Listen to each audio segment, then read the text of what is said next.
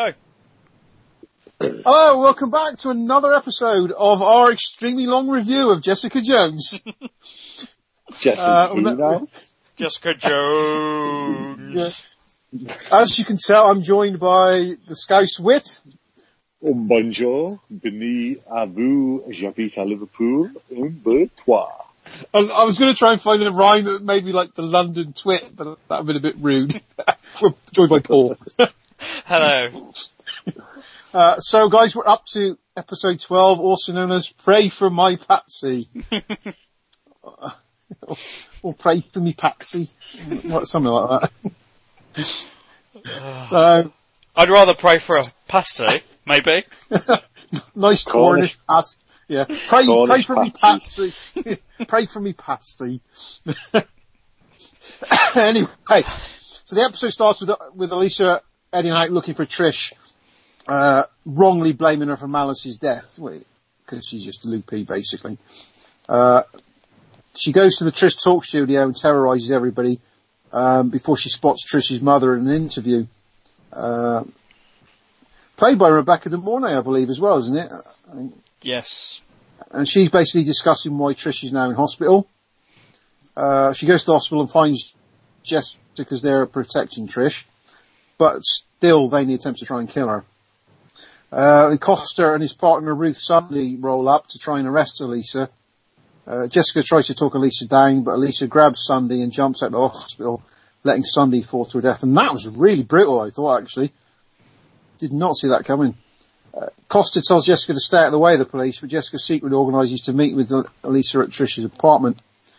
At the same time, Trish is angry at Jessica for stopping the procedure early, but she basically starts to have convulsions as a result. In the subplot about Hogarth, she manages to track down Green and gives her a fabricated story about Ryback. Does anybody else think Ryback? Think of Casey Ryback from Under Siege, by the way. No, I always think of the wrestler. Well, there you go then. I just keep seeing the name. It's the dude from Under Siege.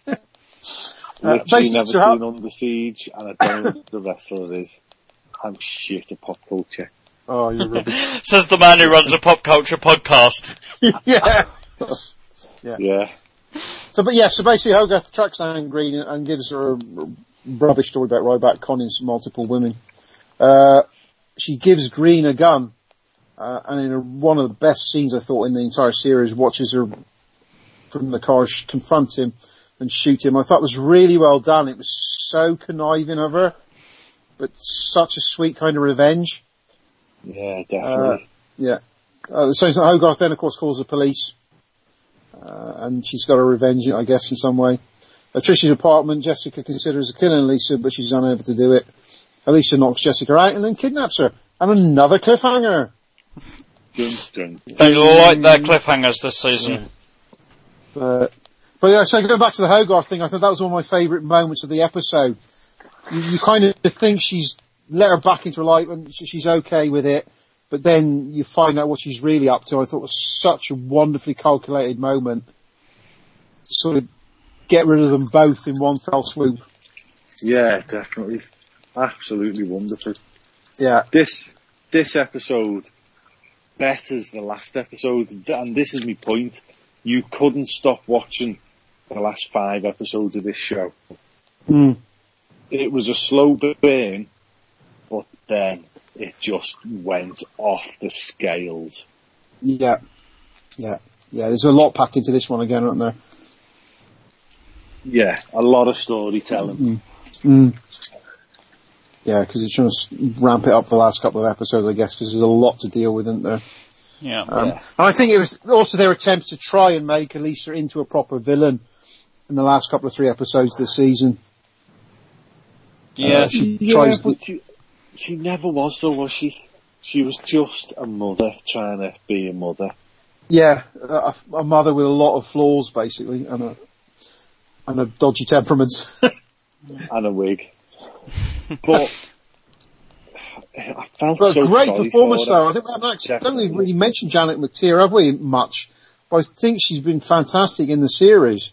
Yeah. Absolutely. And it was again another bit of shrewd casting from Marvel to pick a decent actor, Oscar nominated. and just put her down, let her go, get off and do her stuff. The other thing I was going to bring up, and it's something that all the Netflix shows do, they have really strong police characters. Yes, they do. Every single show. That scene with Sunday when she just flies out the window with that. Yeah. My jaw hit the floor basically at that moment. Yeah. Blimey, Charlie. Yeah, they really do portray that side of things really well in these shows. Looking back at our previous guest, Michael Nathanson, their storyline throughout the first season of Punisher was really strong as well, and the coppers in Daredevil have been strong. Well, come back to what Craig was saying in the previous episode. You almost kind of want to see, because they seem to be very keen on having the classic pair cops. Yeah. And you kind of want to see their story as well. You want to see a kind of a day in the life show of some of these characters. Exactly, because all these Marvel Netflix shows are all set in like a certain radius, aren't they? You know, these aren't like all over the world. These are literally in Liverpool or Manchester or Birmingham or London. They're all just... So all these cops know each other. Yeah. That could so there's certainly scope for crossover, isn't there? Oh, it'd be amazing. Imagine doing all these shows from the point of view of the police. Oh God, Daredevil's done this. Let's go out and do this. And Punisher's done this. It'd be mental. And then you tie it in with the movie part of the universe as well. And these police officers, you wouldn't get out of bed, would you? You'd just stay in bed and drink whiskey. Yeah, kind of like on the DC had a comic, didn't they, called Gotham's Finest or Gotham Central? Yes, Gotham Central. Yeah, which of course was supposed to be the basis for Gotham, but it turned out to be something else in the end. But that's another story. But yeah, it'd be nice to see something similar on the screen in the Marvel universe. Actually, I think. Oh yeah, and they deserve the screen time as well. All these actors have been wonderful. I suppose the closest we've got, I suppose, is Agents of S.H.I.E.L.D. But it would be kind of nice to take it back one step further, and have sort of on the ground copper story of some sort. Yeah. No, I'd agree with you there, Craig, actually, yeah. Take my money. Yeah. Any other thoughts on the episode, guys? No, not really. Again, just really strong acting from everybody. I think they definitely showed up at the end of this season, just how strong they all are. Yeah. They saved the season. They literally saved the season. Because I messaged you boys and I said I was struggling.